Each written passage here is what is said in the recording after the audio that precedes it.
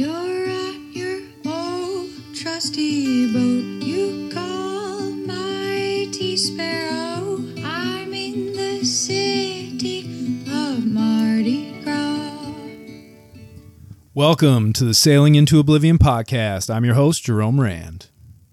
Hey, everybody. Welcome to the show. This is going to be part 2 of our deep dive into the story of Veto Dumas going around the world, the impossible route. And we left off in Wellington, New Zealand. He had just pulled in after crossing the Indian Ocean and all that, and is basically ready to set sail off into the vast unknown stretches of the Pacific. And yeah, it's pretty crazy. I'm really, really enjoying this book. And one of the things that I think I really like about it is that it's kind of a quick read. That's essentially one of the biggest things that I was trying to do with mine, because I know a lot of the old around the world sailing books can be kind of slow and a little hard to get through unless you're super into them or you read really fast, I guess. But this book, yeah, the chapters are pretty short and it's to the point, and there's not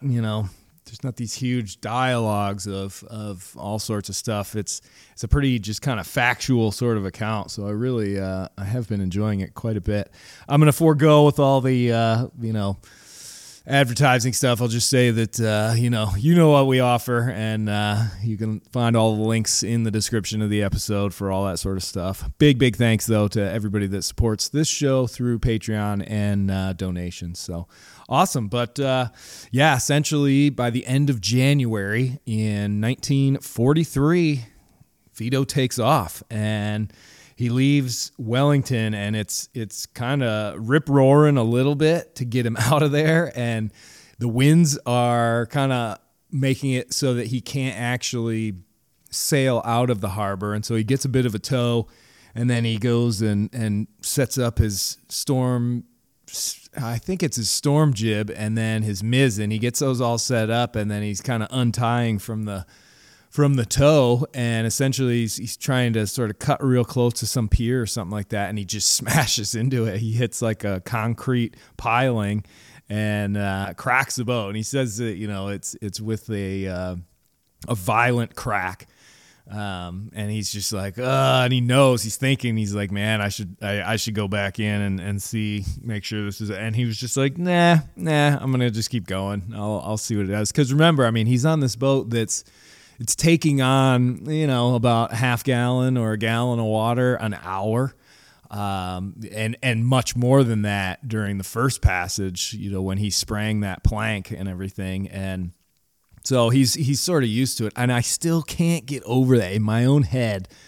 I mean, I know what it's like to have a boat that's taking on water by the drip, from underneath the water line. I know what it's like to take gallons from above the water line, that's for sure. And it's unnerving to open up your bilge and see a bunch of water sloshing around.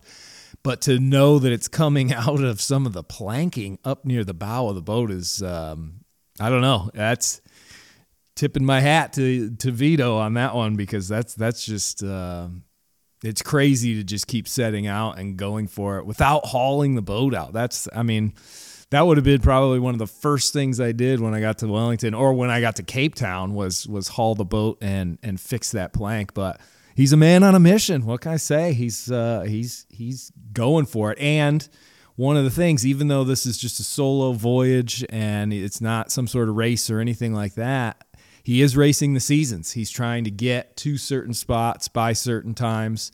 In the Pacific, it's going to be essentially the middle of summer down there. And so it's kind of the best time for, and it's kind of interesting, and we'll get into it in a bit, but the summertime, and I've heard this from other accounts of the old like clipper ships and stuff like that, but they talk about, you'll typically in the summertime down there get much finer weather as far as calms, and the winds aren't just constant, like brute force westerlies. But at the same time, you can get some of the most violent low pressure systems that come out and just absolutely destroy you during the summer. Whereas I guess in the wintertime, it's just more of that constant brutal assault of, gale force winds, but not gale force, force 10, 11, 12 sort of stuff. So it's kind of interesting. And like I said, when he finally gets in there and it's Cape Horn time, that's when he's really considering his time frame and all that. And it's just kind of interesting what he goes with, but I don't want to get ahead of myself. So when he landed in Wellington, he had 2 pounds with him. That's all the money. That was his bankroll for rolling in there. And he starts it off talking about a lucky telegram. Somebody gave him a telegram and was like, please let us know. Or I think it said, if you need money, just ask. And he just right back, he's like, yes, stop. Yes, indeed. Thank you. And so he was a little bit covered there. But again, all these places he's so well known about, that essentially all these people want to help as much as they possibly can. So they're revitalizing his boat, trying to fix whatever they can. But he's only there for about 6 weeks, and then he bounces right back out. And, yeah, like I said, January 30th, he sets back out and didn't really do much repair at all. The one shocking thing is he didn't repair that 40-gallon water tank. Between some of the other stuff, he says he has 160 liters of water, and that's plenty for him. So I guess if you don't need to fix it and you don't want to, don't do it. But that sounds a little crazy to me. I would, knowing how sometimes those things can fail and jugs can crack and all that sort of stuff, I would have definitely put that on my priority list. But hey, it's not me. But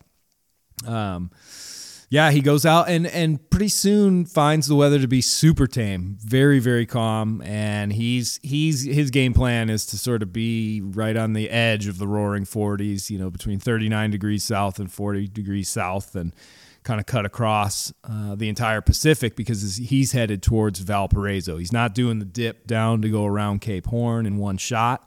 He's got one more stop before then. And that was essentially the original plan. But one day he sees this huge shark, like a 10-footer, start swimming right next to him. And he says, it was so close, I couldn't help the urge but to go and get my gun and shoot it. And I thought to myself, man, how times have changed, and in a good way. There was that long-held tradition of, you can't do anything to the sea because the sea is so vast. There's that account of Motissier emptying out Joshua down in the Southern Ocean to speed it up, throwing batteries and paint and pretty much all these chemicals and things like that into the ocean. And, it was a different time, obviously. And sharks, I know, were seen as just complete evil creatures. Only good shark was a dead shark, all that sort of stuff. They had no idea that these sort of apex predators were super valuable to the ecosystem and all that sort of stuff. But I don't know. I thought that was pretty funny that, he's like, oh, I saw this huge shark and it's so close. And then the next sentence is, I couldn't help myself but go and get my gun and shoot it. And hey, like I said, and I guess he got it square in the back and it just did a big dive and he never saw it again. But that was pretty much it. But essentially, yeah, as he's in those calm conditions, he's able to do some more repairs. He finally got to really inspect the crash from hitting the piling and stuff, leaving the harbor, and finds that another plank has split.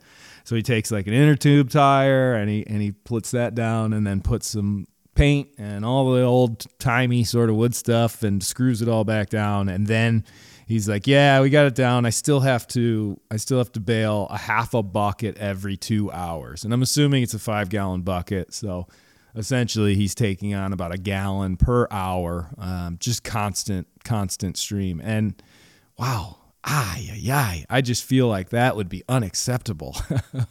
But I don't know. I'm a glass boat kind of guy. If you've got a hole in that, there's a serious issue. And you can compared to a wood hull, you can definitely make that a fiberglass one pretty watertight, I guess. So standards, maybe that's the only real difference. But then he goes and he's kind of hears this noise and he comes up on deck, and this is a couple weeks into it and still pretty calm conditions and all that sort of stuff. He's seen lots of whales. And he comes up and he's got whales all around him, and he's literally like touching one.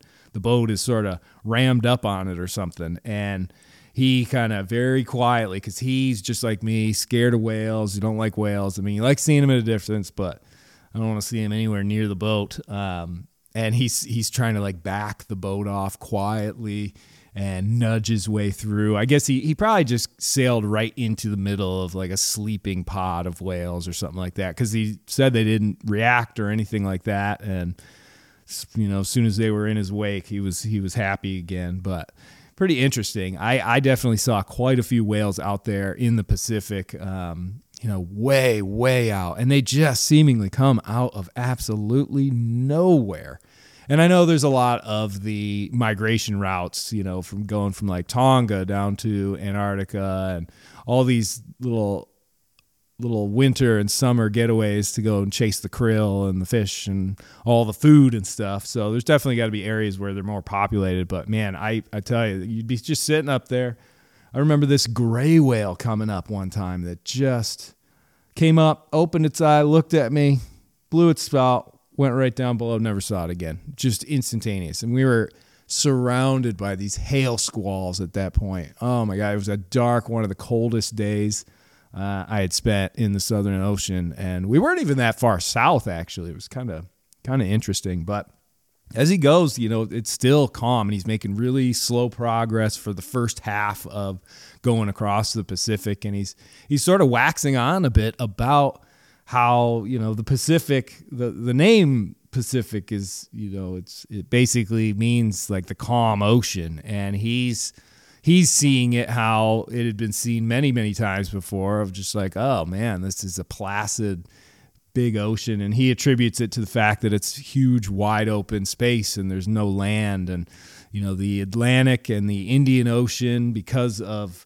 the Himalayas and all the different land masses that are, globally around those oceans, and Africa and everything, that messes with the constant flow of the normal winds. And in the Pacific, you don't get that. It's just a big blanket effect, which makes it a little more docile, I guess. I kind of disagree with that, just because I've seen and been through enough really bad patches of weather in the Pacific that, and they talk about a Pacific cyclone. It's just like unbelievable. I mean, we have our hurricanes here in the Atlantic, and the cyclones in the Pacific get absolutely massive. So I think the ocean world is inherently going to be always a little bit iffy. And I don't think there's any like standard stamp on it. And remember, Veto's just using a pilot book. So essentially, he doesn't have a computer. He doesn't have weather reports or anything like that. He's got a barometer, and then he has essentially a compilation of hundreds of years of shipping knowledge and sailors sailing down there and condensing all their logbooks into averages. So he can see in these, it gives you the whole Pacific essentially. And I've seen one of these old original ones. They're really, really cool. But it's just broken up into a bunch of squares, and it has all the little wind direction things, and it gives you your percentage of, how many days in 30 are you going to see gale force winds and all that sort of stuff. And so that's kind of what he's going off. Remember, it's super old school and really, really cool. Really, really cool. But he's feeling the old calms, but he's making his way, he's chipping away slowly, and he's actually having a lot of fun. He talks about how, gosh almighty, I can do whatever I want. Like, I can sleep whenever I want. He's eating really well. All the effects from scurvy and everything were kind of gone by the time he left Wellington, and I think he had brought more provisions to try and alleviate that. I believe there was quite a bit of like little containers of like lemon juice or something like that was given to him. But and he's feeling great. He's loving sort of just being out there, and regardless of the light winds and not making huge amounts of progress, when you're in those conditions and the ocean and everything is pretty docile. I mean, it's frustrating when you get becalmed for sure, But if you have light winds coming from the south, coming from the north, whatever, and you're able to actually move, albeit slow, the ocean is just beautiful. Like he's always has that southwest predominant groundswell that's just always there in the Southern Ocean. There's times out in the Atlantic where light winds and it's a little hard to keep Sparrow moving, but the world around you is so calm and so friendly, and it just feels great. And you can do all these things on your boat that you normally can't. Now remember, he's coming out of just a really, really rough Indian Ocean crossing, storms and cyclones and just awful, awful rough conditions. And now he's in this world of like peace and tranquility in a way, and it's shocking to him. And he writes a lot about it. He's taking his time. He's making these sort of elaborate meals out of rice and all this different stuff just to sort of, I don't know, fill the time. And unfortunately, one day he's walking around on the deck and he falls through the open hatch. He had been, because the weather's so good, he's keeping his portholes open, air out the boats. I do that as well. It's definitely not a recommended thing, for sure. Not very seamanship-like in a lot of ways to do that. But at the same time, if the conditions warrant it, I love having my portholes open, getting fresh air down in the cabin, all that sort of stuff. But he's got one of his hatches and he falls through it and basically just racks his ribs. And he says that it partially collapsed one of his lungs. He either broke or cracked the bottom bunch of ribs on one side. And so now he's, it's one of those things, like everything's going so good, and then you do something like that, and for days and weeks you're in pain. I don't know if I've cracked a rib. I remember when I was a kid, the closest I've ever come to breaking any sort of bone, and I fell off of a top bunk while I was at a camp. And I landed on somebody's shoe, and to this day, two of my ribs are still a little bit off symmetry, I guess, when I look at them. And I just remember being in so much pain for so long. It just hurts to breathe. It hurts to stand. And, just when everything's going so good, you're enjoying the Pacific, enjoying the ocean life, and then suddenly, bang, you screw up. And those are the times where I've done that plenty. And, you do it not only at sea, but you do it in everyday life. And I can remember a point in my life where I would get so mad at myself for doing some stupid thing or screwing up. And I was like beating myself up. And then somewhere along the line, and I don't know if it was something, I think it had to have been something, one of the lessons taught to me out at sea, where essentially I was like, dude, what are you doing? Why are you beating yourself up? Let's just move forward. Let's learn from that mistake and then just move forward. We don't need to sit here and keep screaming to the empty horizon like, you're such an idiot, Jerome. So dumb. And, I try and take that with me into the world of, the land out here too, just because, every day you can screw things up left, right, and center in every facet of life. And you can either beat yourself to death and make yourself feel real bad, or you can learn from the mistake and get over it and move forward. And I don't know, that's just something that I definitely try to do. It's not the easiest thing, but I try to keep that. And it seems like he got over it pretty quick. He doesn't dwell on it in his writing or anything like that. But so he goes through these calms, and then he finally gets a little bit more good weather. He heads a little further north too, and he's just shocked that he's getting sunshine and the weather's good. But eventually he has a couple of small gales, but he barely even mentions anything of it. He's like, the barometer starts to drop, and now boom, it's blowing. And there's one where it's blowing from the east, and I remember getting hit by some easterly gales down there. I still have on my chart of the Pacific. I'm leaving New Zealand, south of New Zealand, and I'm going. Then I go a little bit north, and then I literally cut south and west for like a whole day and a half, and then cut back. It looks like somebody took a bite out of my route or my rum line. And Yeah, it's a bummer. And he did what I did. He hove to and just waited it out. And then as soon as things changed, he got underway again. But yeah, he just kind of keeps plugging away, and he's floating right around there, 37 degrees south, and all of a sudden it sort of jumps. There's really nothing said, because I'll bet you life was pretty much identical day after day after day, which it is down there. And it's really interesting when you're looking at, when I had just my Pacific chart, which covered just pretty much South Tasman all the way to Cape Horn.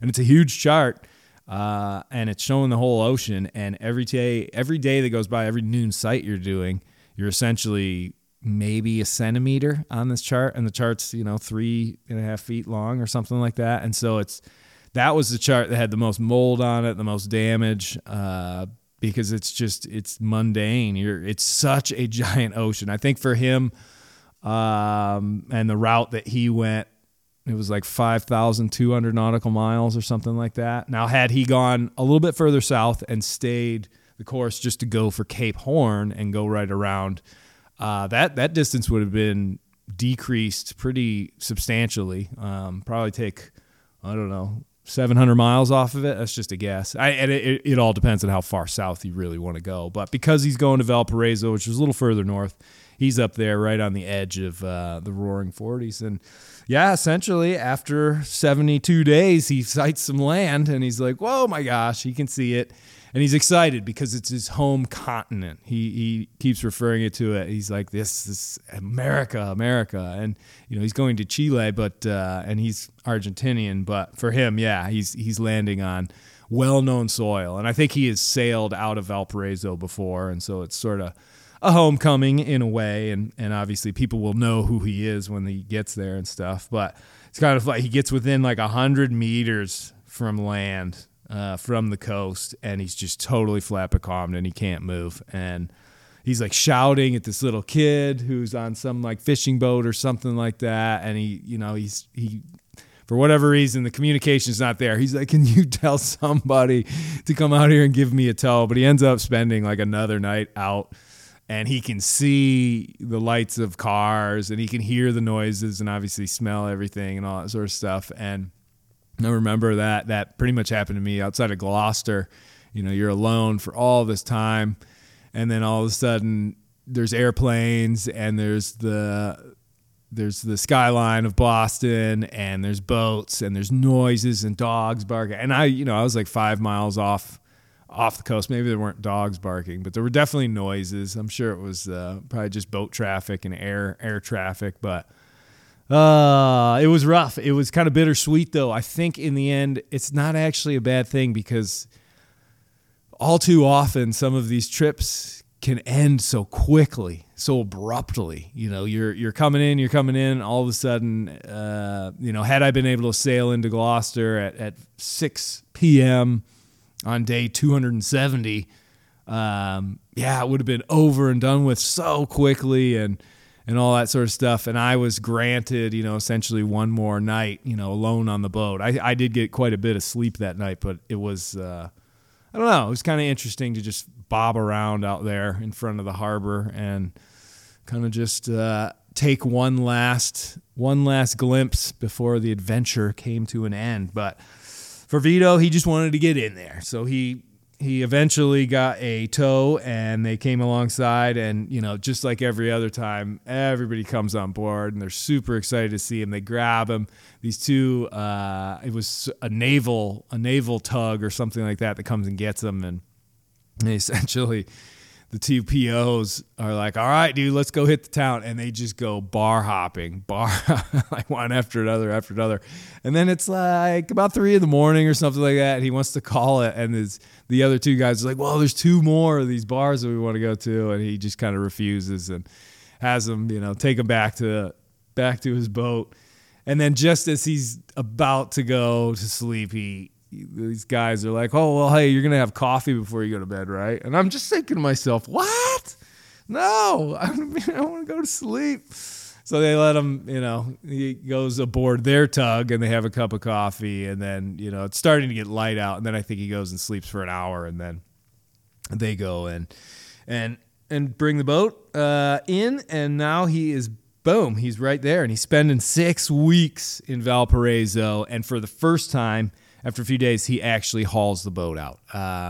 Cape Horn is on his mind. The chapter is called The Dead Man's Road. Pardon me. And yeah, essentially, Cape Horn is a scary thought for sure. And I think especially back then, because so many people had died down there, and not that that's changed at all, but I think it had such an ominous sort of reputation, and he even talks about he's about ready to go. Some of the people, the well-wishers, he realizes that a lot of them are thinking they're going to say goodbye to him for the last time because they're never going to see him again. And I had people actually mention that to me after I got back. Thankfully, they were like, "Dude, I kind of wrote you off, man. I was pretty sure."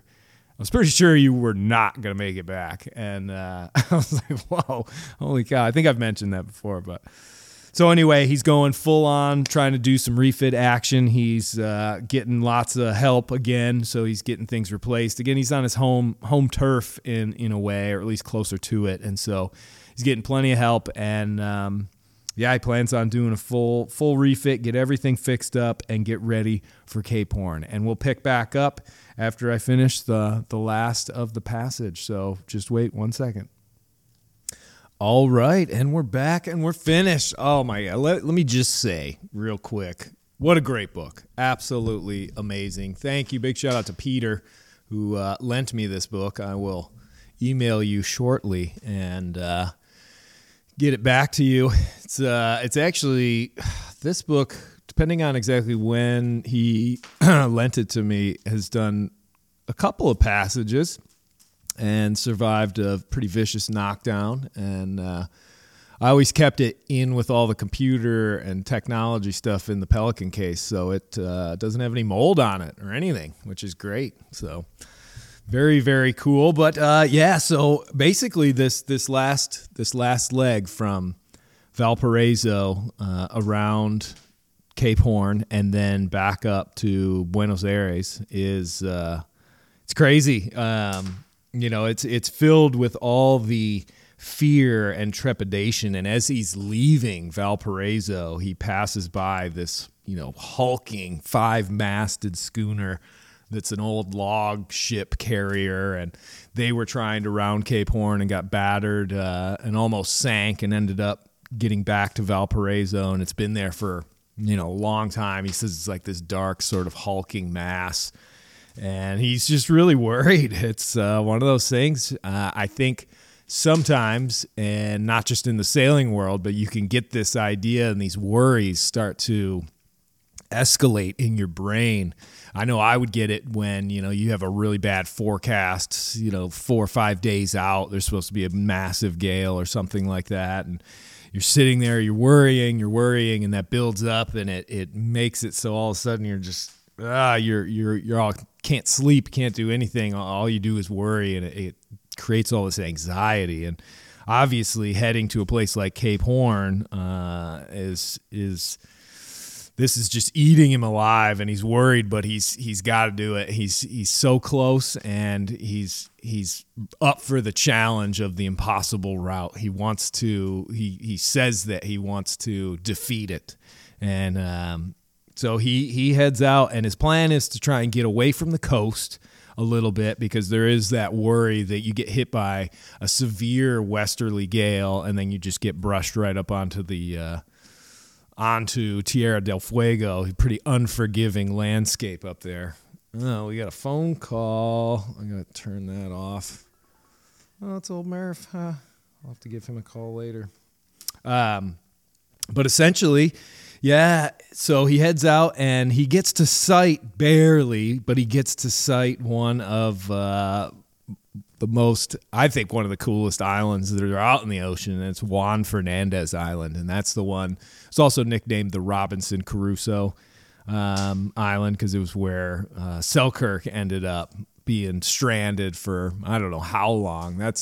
That's a story I need to revisit at some point because there's it's just this like kind of rocky outcrop, and I think there's a few people that live on it, but not many, and tiny little place. But he barely gets to sort of see it, but it is kind of exciting for him and stuff because Slocum had gone up there on his route and all that sort of stuff, and it was always a place that if I ever made it to that side of the world, that's an absolute must stop. Got to see that place for sure. I don't know. There's those far-flung islands, Tristan da Cunha, the Snares, Campbell Island, Amsterdam Island, all these places that are so inaccessible.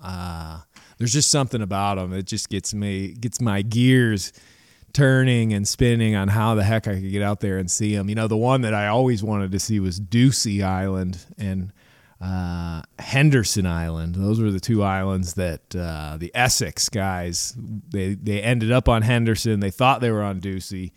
Ducey Island looks like it's a little atoll. I always thought it'd be pretty cool to get Sparrow in there. Uninhabited little places, but I digress.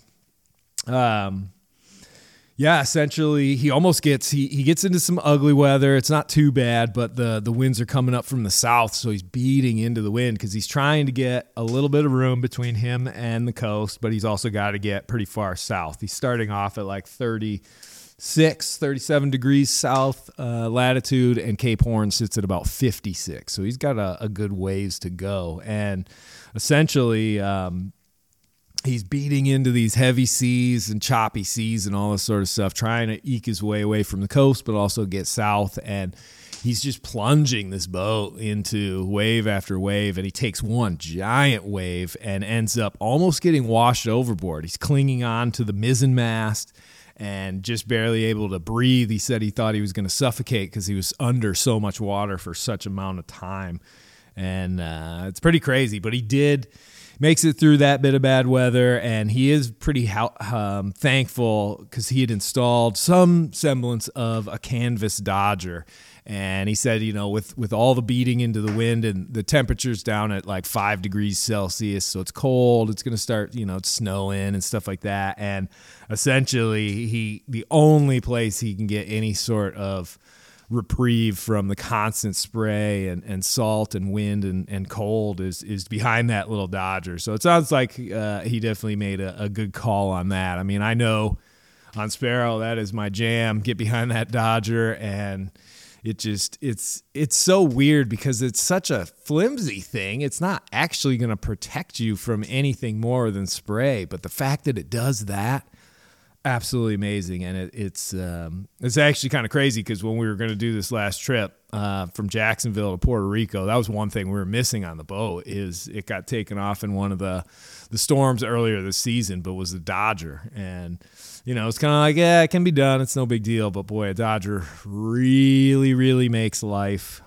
far more pleasant when the elements are destined to soak you and make you cold. And if that happens for days and weeks on end, it's pretty miserable. But he ends up finding another leak. I think he didn't mention anything about the leak coming up forward, but there's one in the aft area, and he doesn't really know where it's coming from. He tries like as hard as he can to find it, and he can't find it. He's not too worried about it because it's only a dribble, but he is worried that, there is a leak, and again, it's going to start if it gets really rough because he's thinking, he's headed towards the worst weather on the whole trip. And the guy's already been through cyclones and storms, all this sort of stuff, gales.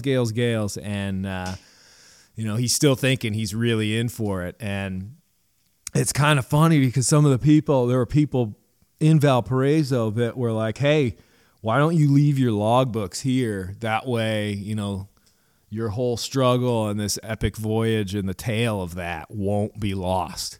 So essentially what they're saying is, chances are you're going to die, man, and you probably don't want to, you should leave the record. He's just kind of like, what? And, keeps his logbooks, obviously, and goes for it. But with this new leak, he's still taking on pretty much the same amount of water when things get pretty rough. And he's making his way south, and he gets some westerly wind, so he's able to crack off and just start gunning.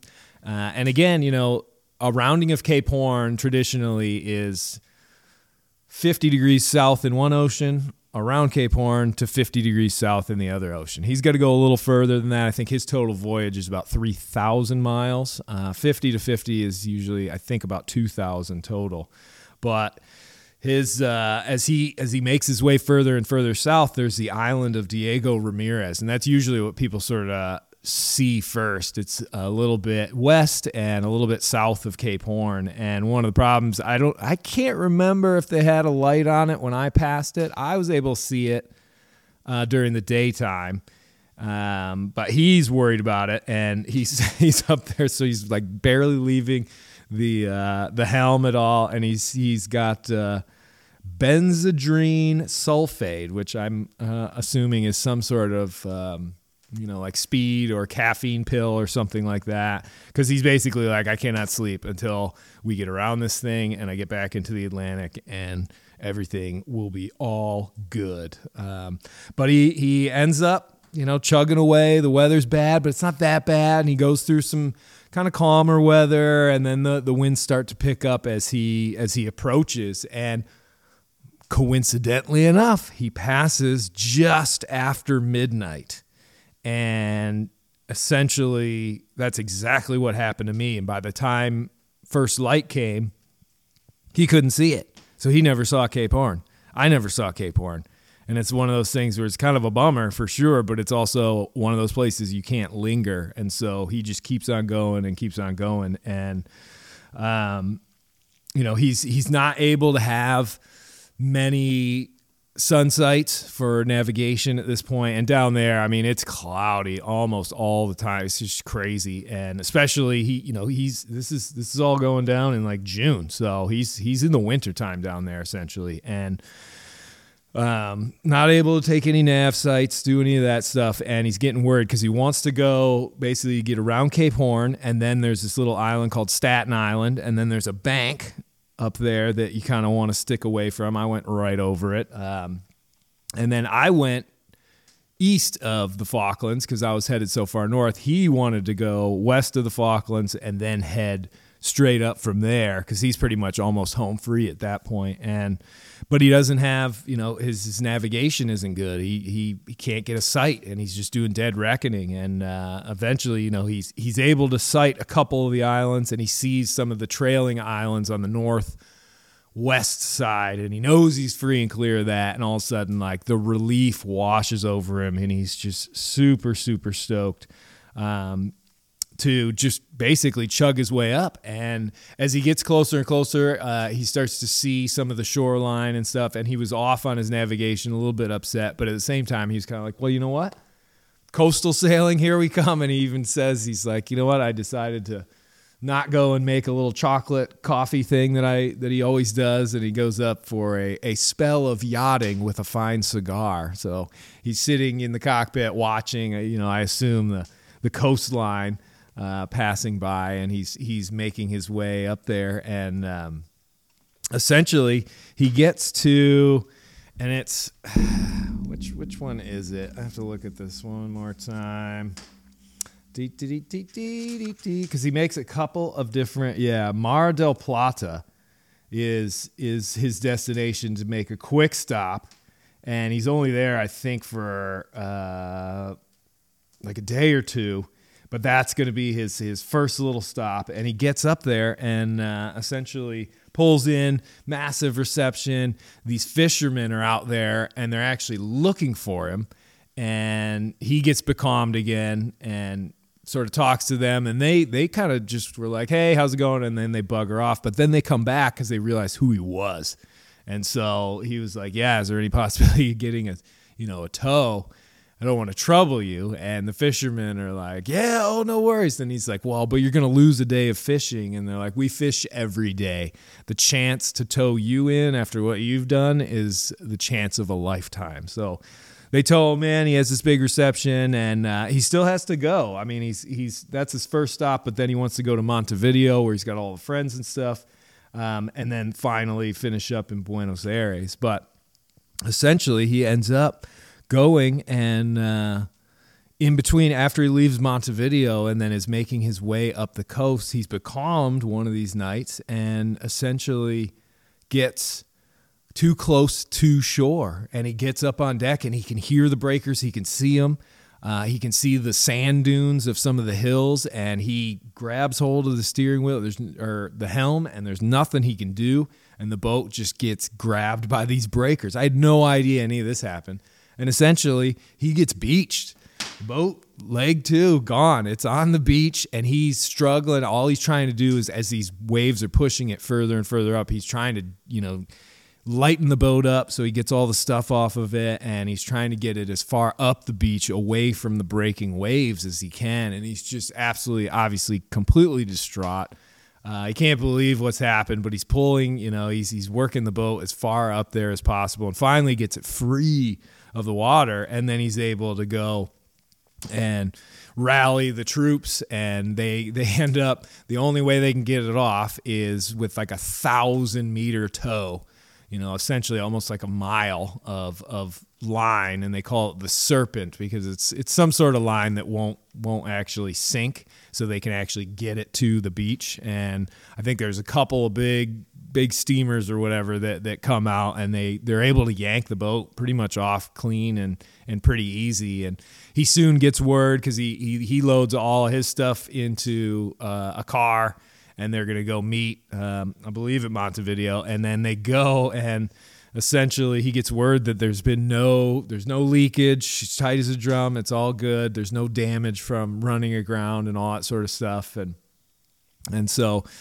he gets on board, and then a few days later ends up pulling into Buenos Aires with a reception. There's a picture in the end of this book, a reception of it looks like 5, maybe 10,000 people, just huge crowds.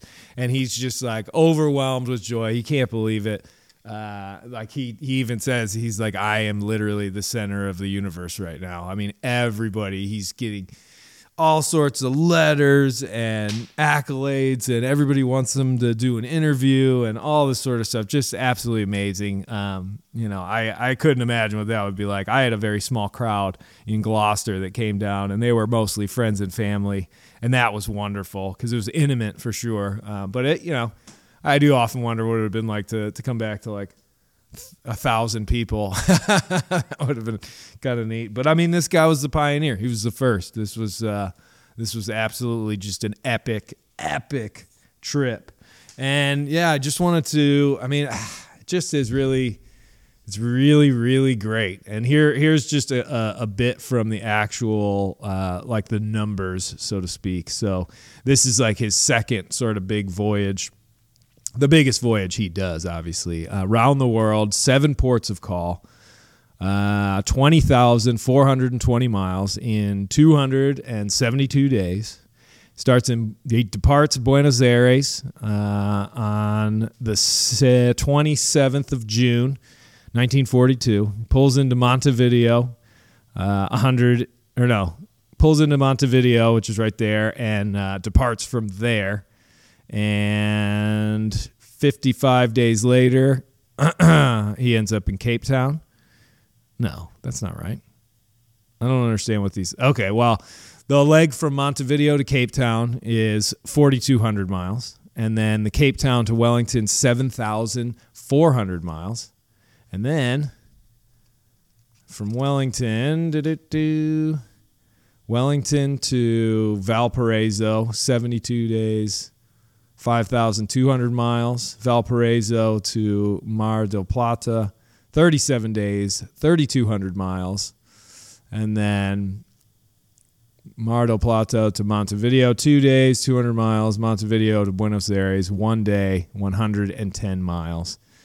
Absolutely amazing. And one of the funniest things, right in the end, he talks a little bit about the boat and the size of the boat and what he thinks, worked really well. And it was kind of interesting. He said that he doesn't think on a boat that size, having a mast any higher than 30 feet above the water is safe. And, he talks about the healing momentum and all that sort of stuff when you have a really tall mast. And he had experimented with taller masts on different boats and stuff. And just for a comparison, Sparrow, same size hull, almost identical.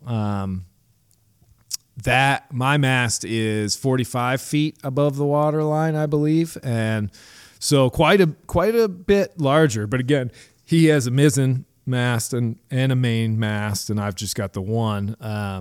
But I think the funniest thing that I read in that little bit is he's like, let me just make a note about sea anchors. And he's like, I can't imagine ever even having room on my boat to store one. So obviously not a fan of those, as he calls them, contraptions. And he goes on to talk a lot about the Norwegian style sort of canoe stern double ender and how good that is for heavy seas and when you're running with it. And essentially, yeah, he talks about, well, it's if you can keep the speed on the boat, the stern is going to rise above those breaking waves and you're going to skitter off in front of them out of danger. And so it necessitates that you keep that speed up, so you have to keep sail up, and that he never, his mainsail didn't even have a reef point in it, which I couldn't believe. But that is why then he was always going down to a jib and a jib or a staysail, and then the mizzen, and then he would douse the main when it got really, really rough. But I think, from what it sounds like, he ran with a heck of a lot of sail up all the time. He had short masts, overbuilt rigging, super, super strong boat. And, that's how you can rip around the world like that in those rough conditions. Now, obviously, we overbuilt Sparrow, and Sparrow's already an overbuilt boat, and I essentially tried to do the same. I was definitely a lot more conservative, I would think, as far as the sail plan I would have. But I found that. I do remember in the mid-March gale in the Pacific, the one where the Volvo boat lost one of their crew. That storm was pretty ugly, and I learned my lesson because I had to go bare poles, or not bare poles, but I had a storm jib sheeted amidship. So essentially no sail trying to catch any wind, just that sail trying to act as a wind vane to keep the bow down. But essentially going bare poles almost in such high velocity winds that I was able to still do 5-6 knots and every once in a while surf these waves. But as the wind backed off just enough, all of a sudden some of these big breakers were breaking onto Sparrow. And when they hit the cockpit, they fill the cockpit, but they hit those washboards and they would spray into the boat. And it was really, really bad. And the only thing I could do was put up a little bit of sail. And once I did that, the boat sped back up. But I mean, that night, things got wild. I ended up getting knocked over pretty hard. Pretty scary night for sure. And, it is one of those things where no matter what you do, no matter what sort of tactics you're taking and everything, every single wave is going to be different, and you never know what's going to happen 1 minute to the next. But one of the things that I think Veto talks about is that he had trained for this. He had been out there. He had done tons of voyages. He had seen all sorts of weather, and it wasn't a completely foolhardy thing for him to attempt to do, because he had actually, he put in the time and the effort. If there was anybody that was going to be able to do a trip like that, it was him and that boat and the skills that he had. And I think that's one of those things when we take on these challenges in life, not just sailing, but anything in life that we're doing, when we prepare for it, if it's like a new job or starting a business or something like that, you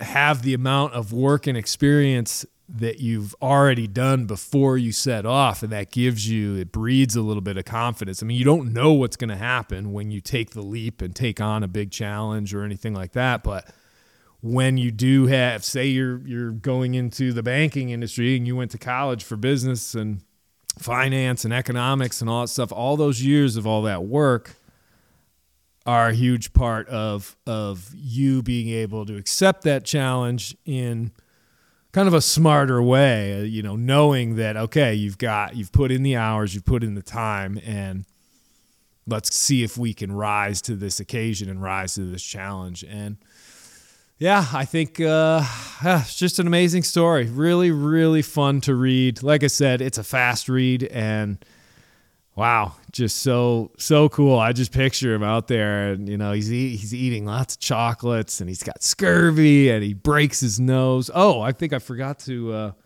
mention that he breaks his nose.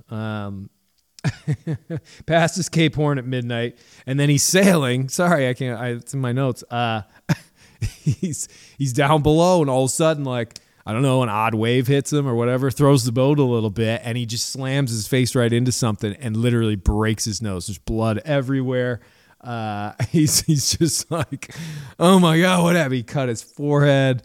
His eyes were okay, everything, but his nose was definitely broken. So he looked in the mirror. I think the next little calm patch comes in a day or two, and he looks in the mirror. He's just all bruised and disordered. I mean, if you've ever broken your nose or seen somebody who has, that's like black eyes and just, it's an absolute mess. And I'm sure that was not a fun experience for him. So it was kind of like he got to pass Cape Horn and celebrate and do all that, but then pretty quickly thereafter gets walloped.